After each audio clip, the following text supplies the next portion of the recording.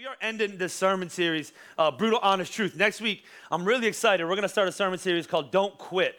And I just noticed in my own life and in the life of a lot of people that I meet that quitting is oftentimes something we go to.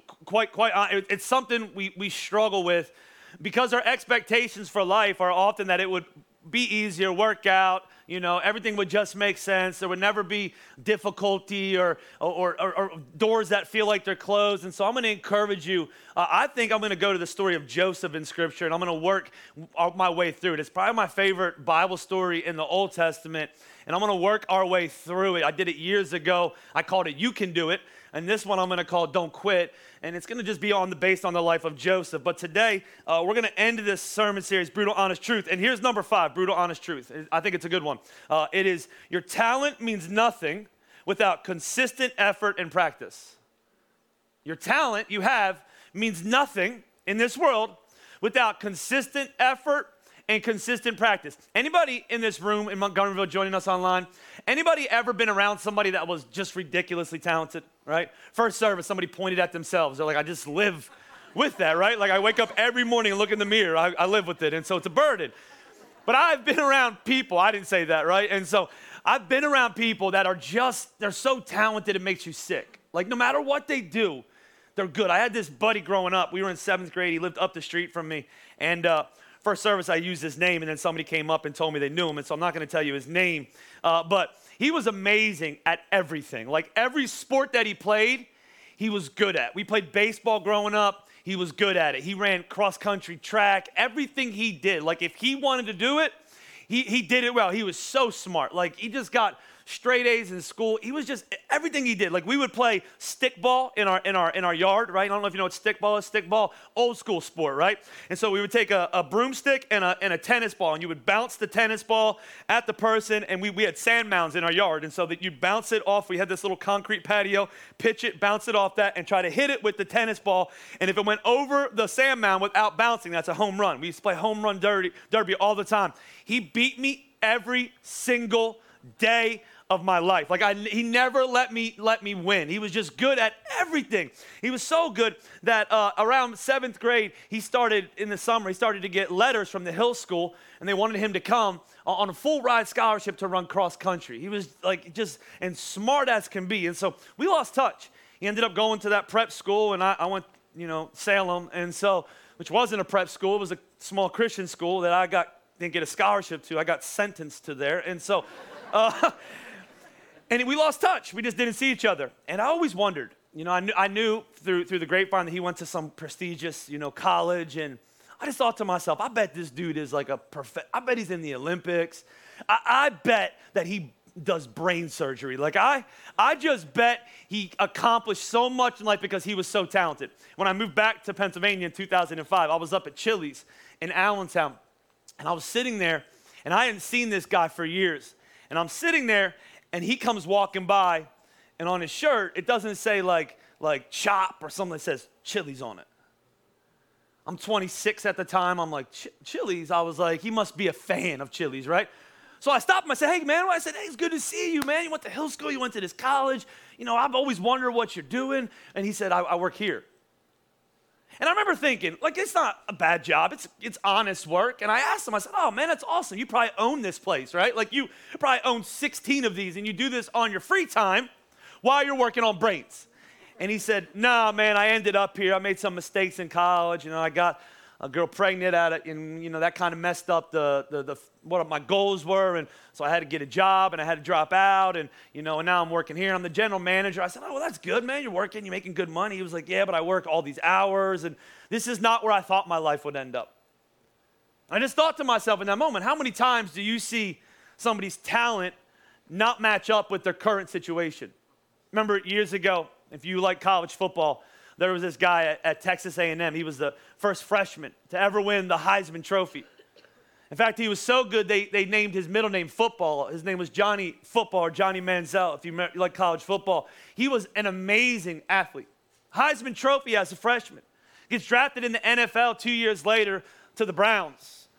Or not the Browns, the Browns. Yes, nothing good happens on the Browns. And so goes to the Browns, and quickly his career fades out. You think to yourself, What happened? Well, you find out his character, the small moments of his life when he's not on the field are catching up with him.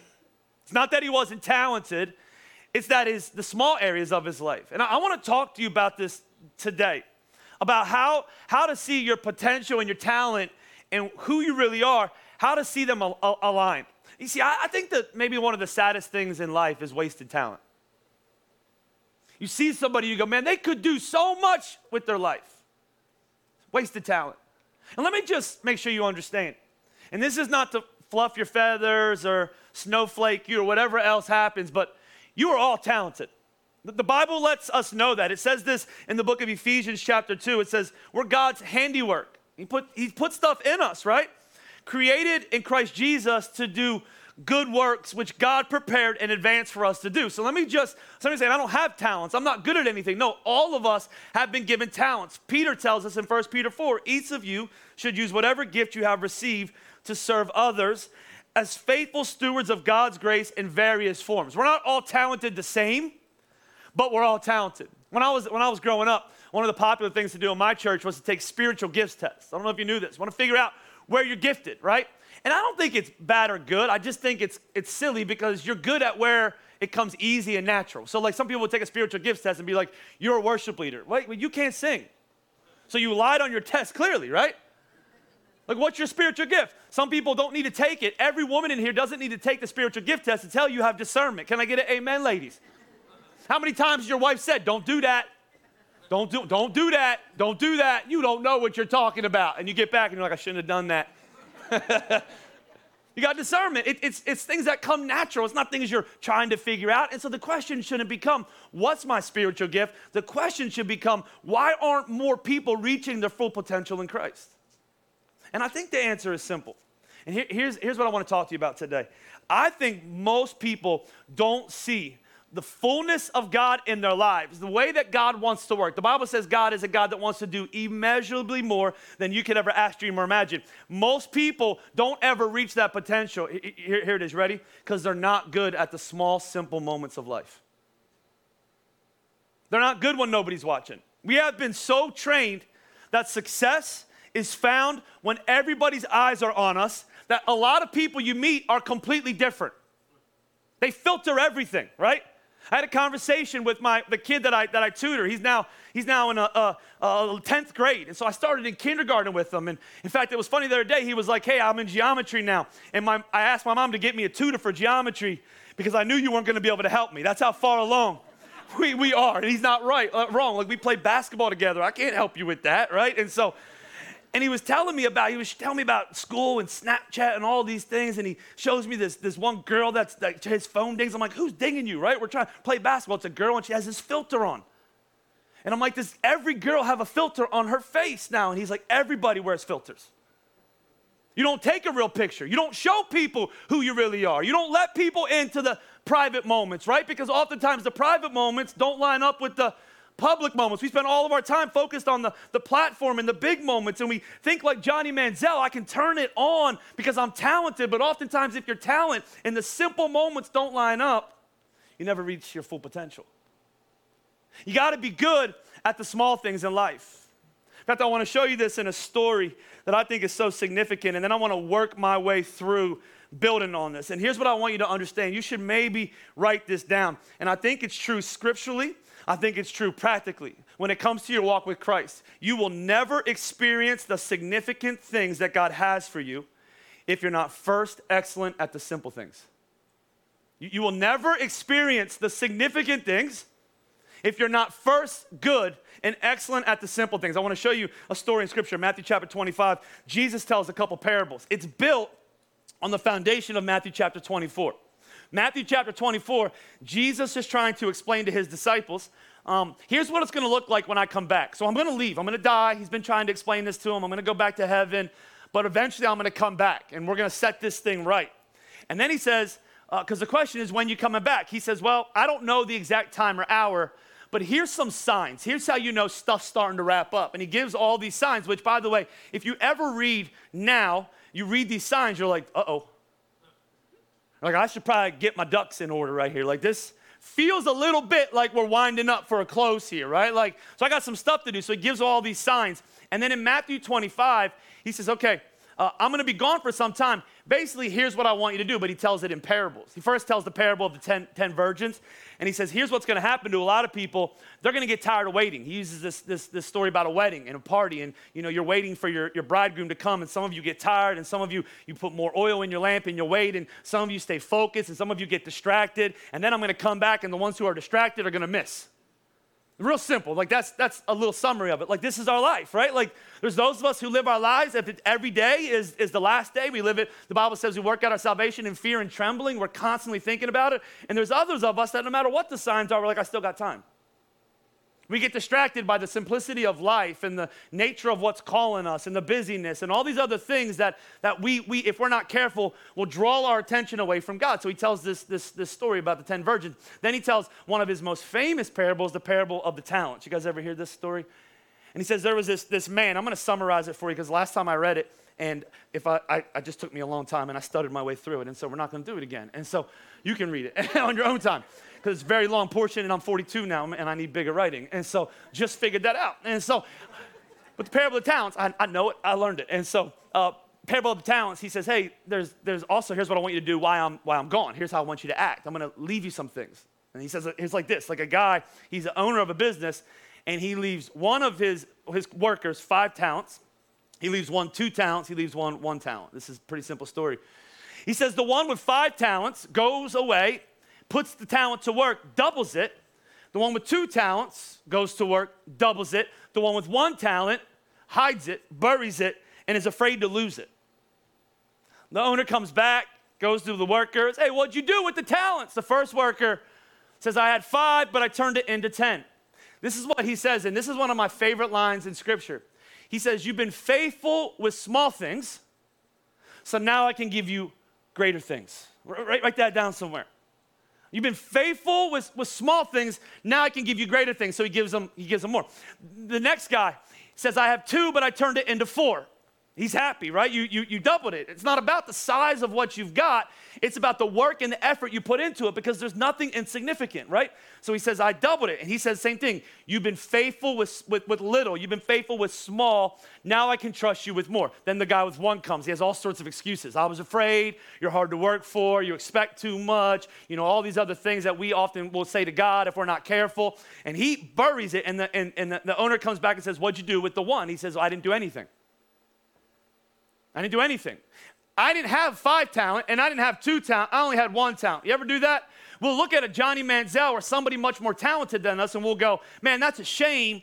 They don't do what they should do. If I had that talent, man, I would have lived. I would have taken the Browns to the Super Bowl if I had Johnny Manziel's talent, right? Well, no, you're a 1 talent person. You're a 1 talent person. You don't have 5 talents. Maybe you have 1 talent. Here's the question. Not what would you do with 5 talents. What do you do with 1 talent? What do you do? He says, I didn't do anything. I buried it. What does the master say? Oh, cool. That's good. Good try. The Bible says that the master takes the 1 talent, gives it to the guy with 10 talents now, and then tells him, you're going to go to a place with gnashing and burning of teeth. I'm like, that's a little extreme. Could just fired him, gave him a pink slip. But I think he wants us to know the seriousness of it. Listen, I wrote in my notes, and I want you to remember this. Size does not determine the significance. What you have does not determine. Everything matters. Every moment, every decision, every detail, everything matters. In fact, the old preacher, D.L. Moody, he says there are many who are willing to do great things for God. We all want to do great things for God. But there's few who are willing to do small things in a great way. Everybody wants a pulpit. Everybody wants a platform. Everybody wants followers. Everybody wants fame. Everybody wants money. Am I right? Everybody wants significance. Most of us are not willing to do small things in a great way. So let me just teach you why this matters, why small things matter in your life. Number 1 is this: everything. I couldn't think of a better word, so I just put everything. Everything depends on how you handle the small things. Think about this. Jesus never pastored a large church. Did you know that? Jesus never pastored a large church. He was never president. He was never governor. He was never mayor. He took time for the little children, the insignificant children. He told simple stories, right? Like he just told practical things. He spoke of a flower, a bird, a gardener, a lost coin, a boy who ran away from his father. He and his father and our father take notes of the bird that falls and the clothes, the lilies of the field. He's even interested in every hair on our head or lack thereof. In other words, when we are great at the little things, what do we become like? We become like Jesus. He was great at the little things. I cannot tell you this enough. Everything in your life depends on how you handle the small things. They matter. They have a big impact. They're significant. A big mistake we often make is we tend to measure the importance of the task by its size. We weigh it out. We weigh it out. I remember when I was 13 years old, I worked at a place called Sunoco. It was my first job in Bechtelsville, Pennsylvania. I worked for a guy named Ted Panasine. I've shared this story before, my time with him. And you ever have somebody in your life that you were terrified of, but as you got older, you were grateful for? Ted was that. Like, he was my first boss, and I was absolutely terrified of him. Like, he scared me. I oftentimes, when he came, I would hide. Like, he had a red Jeep Cherokee, Grand Cherokee, and when it came in, I promise you, the same music that played on the 101 Dalmatians for Cruella de Vil played for him.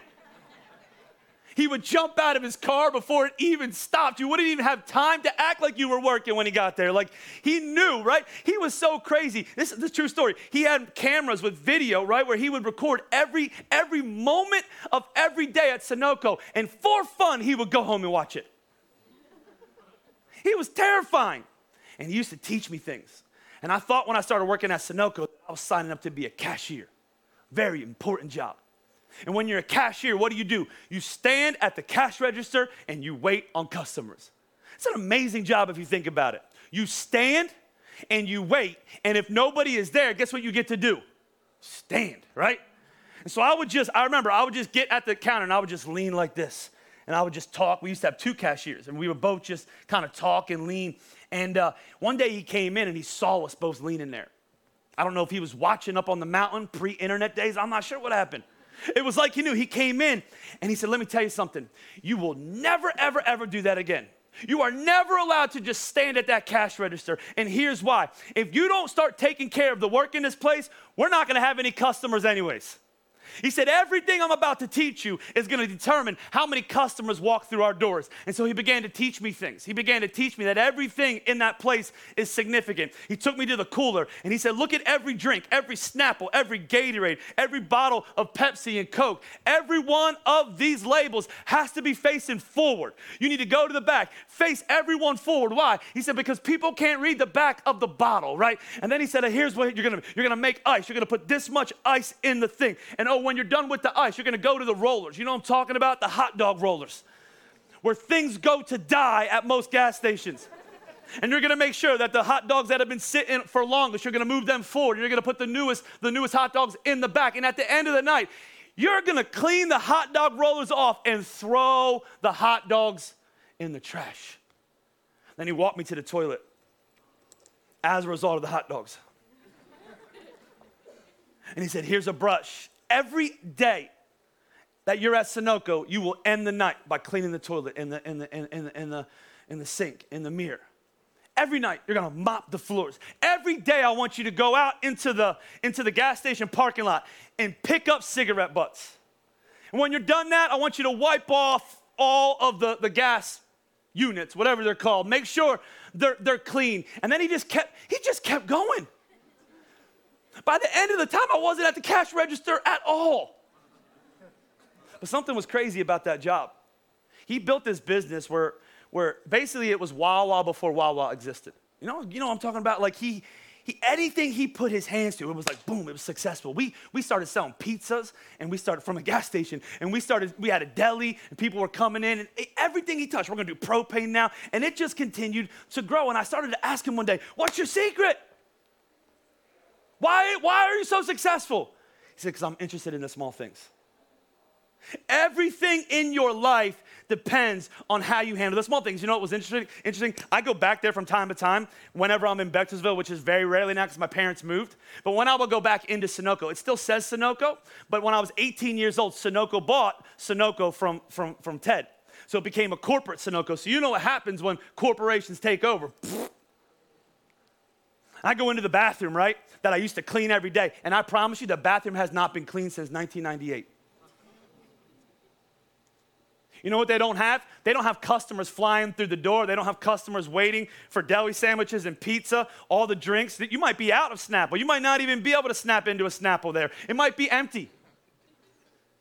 And I go back to my first boss when he would teach me everything in your life depends on how you handle the small things. Small things handled right bring future success in your life. It's significant. Let me just give you a few reasons it's significant. Number 2 is this, is small decisions handled correctly. Here's what they do. They earn future responsibilities. Here's what I would ask you. How many of you want more responsibility in your life? Not like responsibility, like life responsibility. Like, no, I'm good, right? Like opportunity. I do. I want to pastor a more influential church. That's what my job is. If you have a business, you want to run a business that has more influence, that makes more money, that has more leadership in it. If you're at school, you want more influence. Some of you are teachers are like, I could run this school. I want to run. I could be the principal. Some of you are like, I could be the president of the United States right now. Seriously, I could do that, right? Like I want more. I don't want to say responsibility because that feels weighty. I want more opportunity in my life. And here's what you need to remember. Small decisions right now in your life, handled correctly, are going to earn you future responsibilities. And here's why. Godly responsibility is a trust thing. The question is, can you be trusted with more? And here's how you show God you can be trusted with more. You handle correctly what you currently have. And here's the bottom line. Here's why it's so big to God. God knows that if he were to give you more responsibilities, that if you mess up, there's more consequences. Like some of you, you're like, God, I want the responsibility of a spouse. I want the responsibility of a wife. I want some of you, it's not opportunity to be married to somebody else, right? And to do life with them and all of these things. And meanwhile, you can't even pay your bills on time. And you can't hold a job down, right? And you're always a mess, and you're always sad, and you're always, missing something. And all these moments where you could handle it, right? I'm going to get up and go to work on time, and I'm going to put the effort in, and I'm going to pay off my credit card, and all these small moments in your life where you're asking God to give you something more, and God's saying, if I give you that, you'll ruin it. Like if I give you that opportunity, and if you ruin it, the consequences are greater. I started thinking about my son. I have a son who's 14 and a half years old. You know what that means? In less than 2 years, he's going to be on the road, driving. Take a deep breath. And I've been having this conversation with him for 5 years, at least, probably since he was 5 years old. Someday, you're going to get your license, and you're going to want to go out, and you're going to want to drive, and you're going to ask to go on a date, and you're going to pick them up, and you're going to pick your friends up, and I'm going to have to expect you to not run out of gas and not kill somebody else or kill yourself, and this is going to be a huge responsibility. And yeah, I get it, Dad. And here's the problem.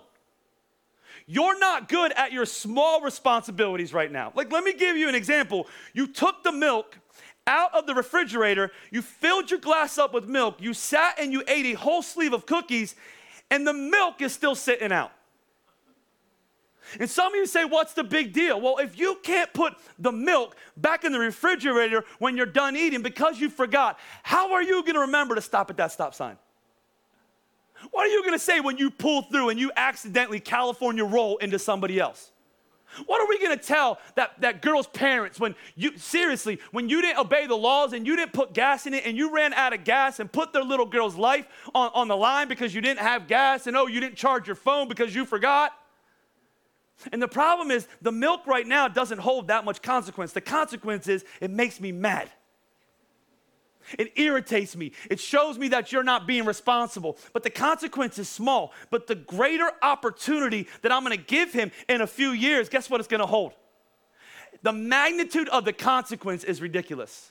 And some of you are telling God right now, God, I want more in my life. I want you to give me more opportunity. I want you to give me a better job, a better car, a better house, a better family, a better whatever you're asking. God, would you heal that? And God's saying, okay, let me see if I can trust you with better while you take care of what you currently have. The small things matter. Number 3 is this. It is small steps taken consistently make the biggest difference. I want you to hear this as a Christian, because this one has absolutely driven me bonkers in my life, right? Because as a Christian, and really as anything, like if you're a business owner, oftentimes you'll go to an event, and for me, I've been to pastoral conferences, and it's like you listen to things, and basically what it is you do this one big event, and success will follow you. Just one big. You have this one big Easter, and boom, mega church, right? Like this people will come. You give this one thing away, and for the rest of your time, you'll just sit back and be in success. And we do this even in church world. Like I think a lot of Christians have what I call the mission trip mindset. You know what that is? You don't live on mission while you're in America, but you'll spend $3,000 to go be on a mission trip in Nicaragua. You know what I'm talking about? Like, hey, when's the last time you told your neighbor about Jesus? I didn't, but we did these car washes where we saved up $3,000, and 35 snotty, acne-filled teenagers traveled to Nicaragua, where we built the foundation for a church that's going to be there in 16 years, and we spent 3 days on the beach. Right? And then we leave. And I often think to myself, as a pastor, I told you this before, but I just want to tell you it again in case you weren't here, is when I was first starting, if 35 teenagers would have called me and said, hey, we want to come, this youth pastor, we're going to come, we're going to do a mission trip, we're going to help you for a week, I would have said, how much is the cost of everything? It's $3,000 a person, we're going to come from there, we're going to stay here. I would have said, just send me the money. Because I can take that money and I'll invest it into the work God's doing, and over time, we'll see more put in than 1 week. And this is what we do. We go, I'm going to go for a week, and I'm going to be really serious about my faith, and I'm going to have all sorts of influence. We do this in our marriages. My marriage is falling apart. You know what I'm going to do? I'm going to do one romantic weekend. Your marriage has been a wreck all of 2021 into 2022. But guess what in a week and a half is? It's Valentine's Day. I'm going to turn up in that day, right? Rest of the time, no interaction, no investment, no kindness, no whispering sweet nothings into your ear, no gifts, no surprises, no exercise, no nothing like that. You know what makes a bigger difference in your marriage? Every day waking up and going, what can I do for my spouse? They really like coffee. I'll put the coffee on for them. I'll bring the coffee up. You know what else I can do for my spouse? I can brush my teeth today. Kids, we do this. We're like, man, I've been an absentee father for so long, or mother, I haven't spent time with my kids, so I'm going to schedule a week in Disney World. That'll fix them. Instead, what your kids want is every night in the week, they want time with you. They want to sit with you. They want to wrestle with you. They want to play basketball with you. They want to watch sports with you. They want to spend time with you. But we'll do this a lot in our lives, and I want to remind you why small things are so important. Is small steps in your life taken consistently make the biggest a difference. I wrote this in my notes. Consistency in the small stuff over time equals big time momentum. You know why I'm here as a son of a pastor? Because the likelihood of somebody who grew up in ministry wanting to be in ministry is almost zero. It just is. Like most pastors' kids I know, they're like, I don't want to do that for my life. And my parents, they had consistency. Never once in their life did they tell me how crazy it is to pastor. Never once. They only told me how good it was. If they would have told me how crazy it was, I would not be here today. They lied to me, right? You know what else they did? They used to take their tithe check. I've said this before, and they used to put it on the desk in my kitchen. And I used to walk by, and I would see how they were going to be faithful to God. Also, when I was a teenager, and I started doing what teenagers do, I hated church. I had a decade long I despised it. I didn't want to be there. Where do you want to be? I want to sleep, right? And they used to tell me, church is not an option. Every week, church is not an option. Church is not an option. You're going. Church is not an option. You go to church first. Hey, Dad, can I go here? Can I play this sport? I got asked to be on this? No, church is not an option. You first go to church, and everything else in your life will work out. And there wasn't a moment in my life where they were like, we're doing this big thing, and then you're going to get called into ministry, and you're going to preach the rest of your life, and we're going to be successful. You know how they led me to Jesus? Small, simple, consistent, simple, small, nobody's watching, simple, consistent steps. And all of a sudden I went, this is real. This is right. This is true. This is something I also want to give my life to and be used by God because of them. Small steps taken consistently make the biggest impact. And number 4, small tasks treated with tenacity tell us everything we need to know about ourselves. I'll write this down somewhere. If a task is worth doing, it's worth doing right.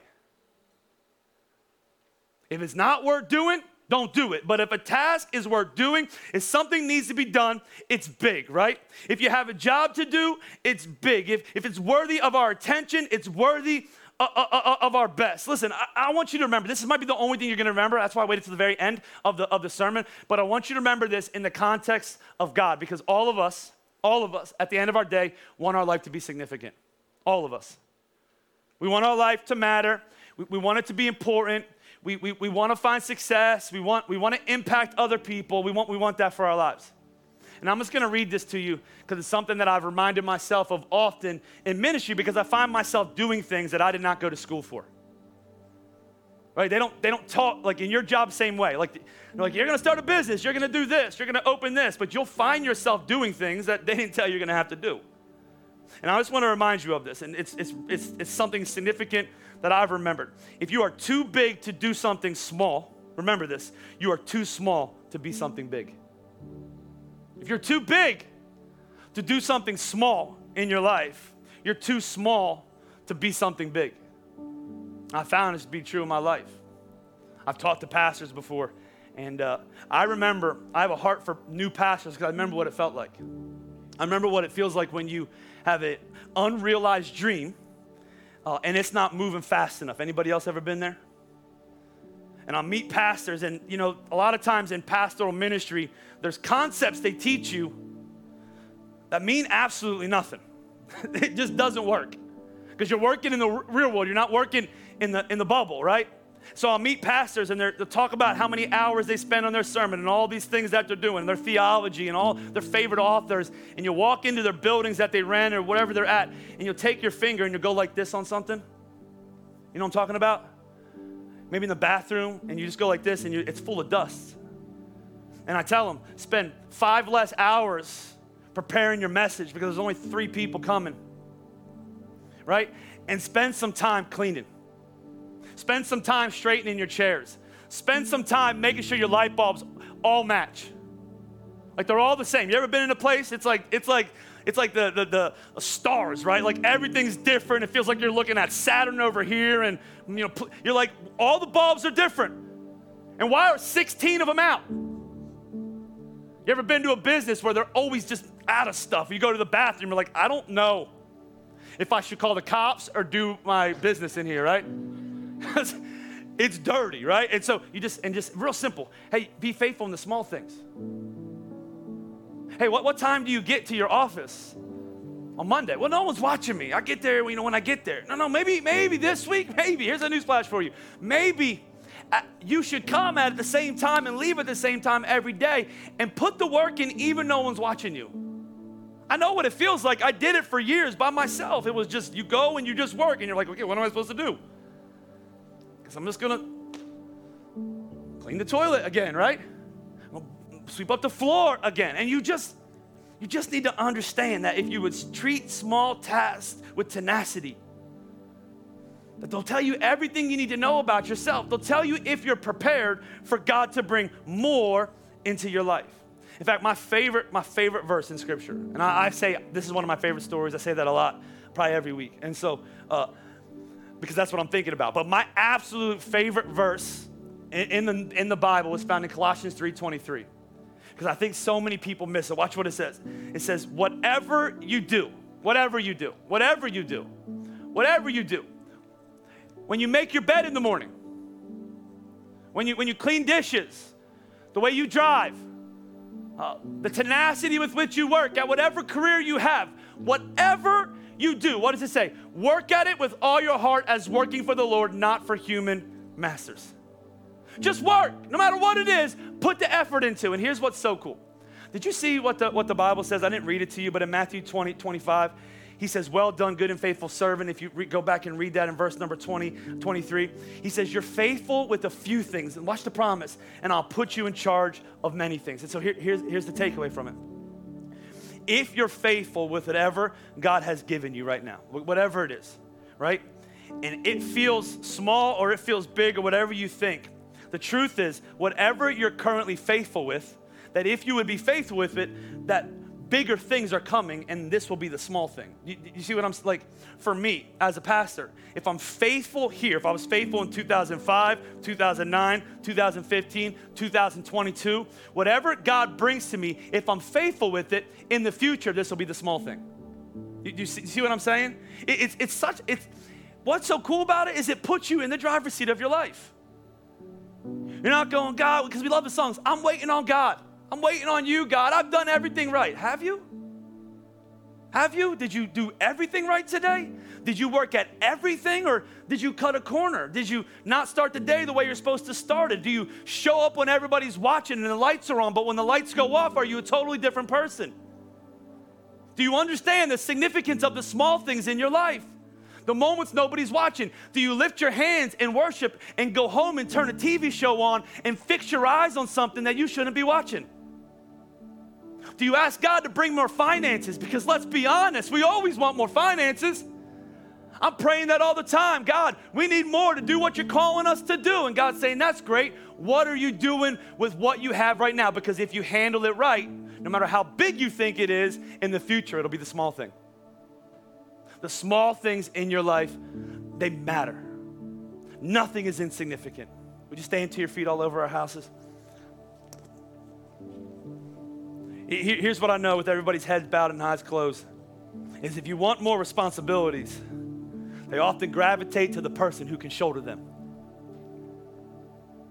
And you are proven that you can shoulder them by how you're currently stewarding. I want to teach you that word, stewarding what God has given you right now.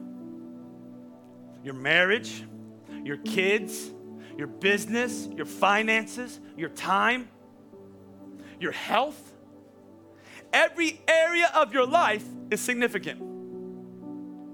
Here's the problem with churches. Can I just be frank with you? Church can be one of the fakest places in the world.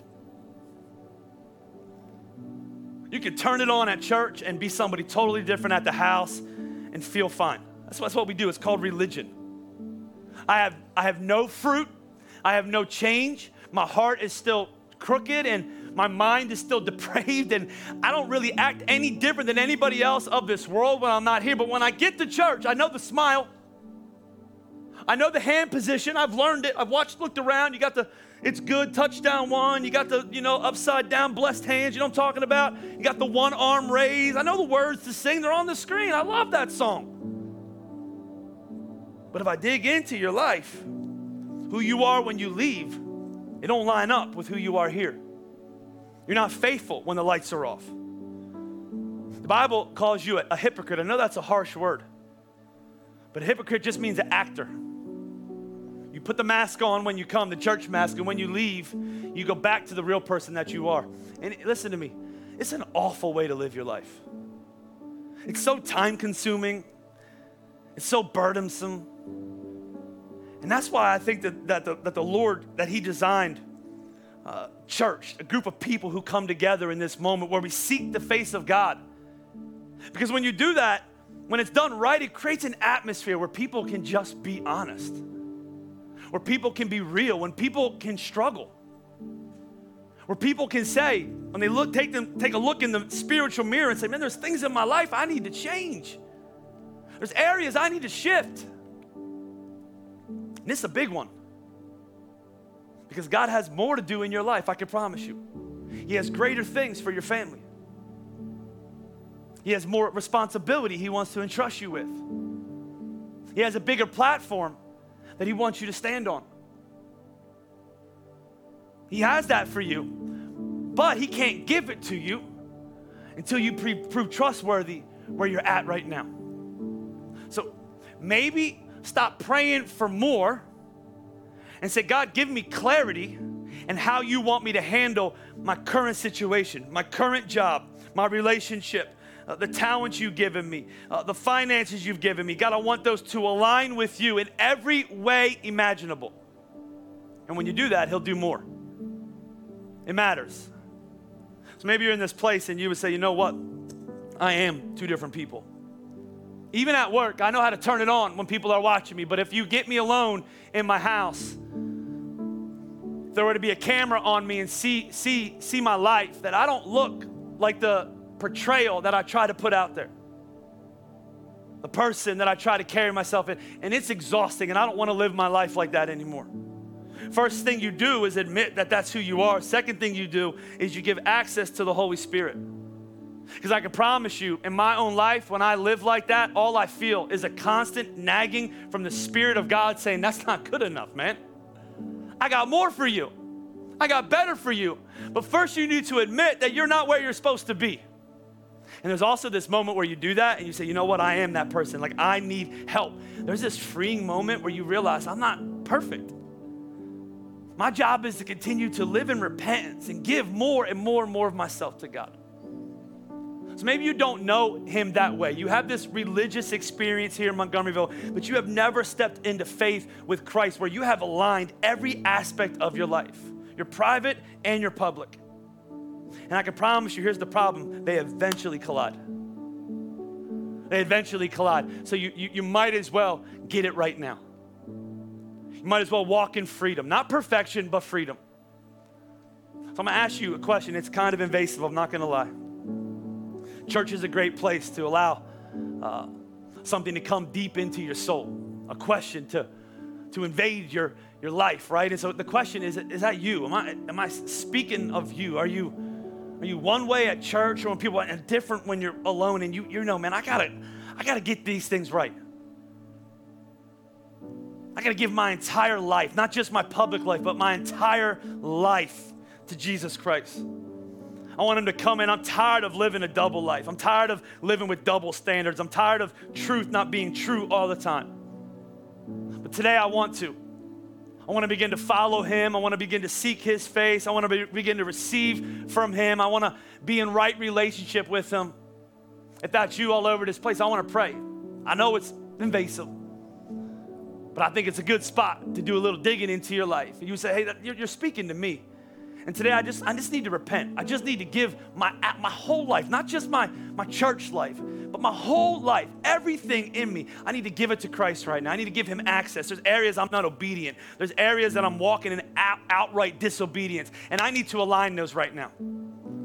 I need to give him everything that I am, the public and the private. If that's you all over this place in Montgomeryville, you say, hey, that's me. I'm bold enough to admit that. I have enough courage to say I need to make a change all over this place. Would you just shoot your hand straight towards heaven and say, hey, you're speaking to me right now. You're speaking to me right now. There's a few hands right here. Is there anybody else? Is there anybody else? Another hand right here. You're bold enough. You have enough courage to say, you know what? You're speaking to me. Maybe you're in Montgomeryville. You're joining us online in the chat. You would just type, that's me. I'm going to align my life fully with God right now. Let's just begin to pray. Lord, we love you. And we thank you for this day, and we thank you for all that you've done here today. We thank you for the celebrations of baptisms and obedience, Lord, and just all of the next steps that are happening. For some of us, our next step is to just give you access in every area of our life. It changes us. Lord, what's the difference between the talent and reaching our potential? It's often in the insignificant, the small moments of our lives, the private moments. But Lord, it's those of us that handle our life in private that are able to handle what you want to do through our life in public. So let us grasp and think about every area of our lives. Let us align it for those of us who need to repent to you right now and say, Jesus, fully come into my life. I give you full access. From the moments when no one is watching to the moments when everyone is watching. Jesus, I just want to bring glory and honor to your name. Thank you for saving me, and thank you for setting me free. Lord, we're thankful, Father, for what's going to happen, for how you're going to work, for how you're continuing to work. And I'm thankful, Father, that every task that we see this week, that we're going to practice Colossians 3:23, that whatever we do, we're going to do it as if we're doing it for you and not for man, Lord. And then I'm grateful for all that you're going to do, all that you're going to accomplish. In Jesus' name we pray. Hey, one more time, church. Would you shout amen with me? Amen. Let's clap together one more time.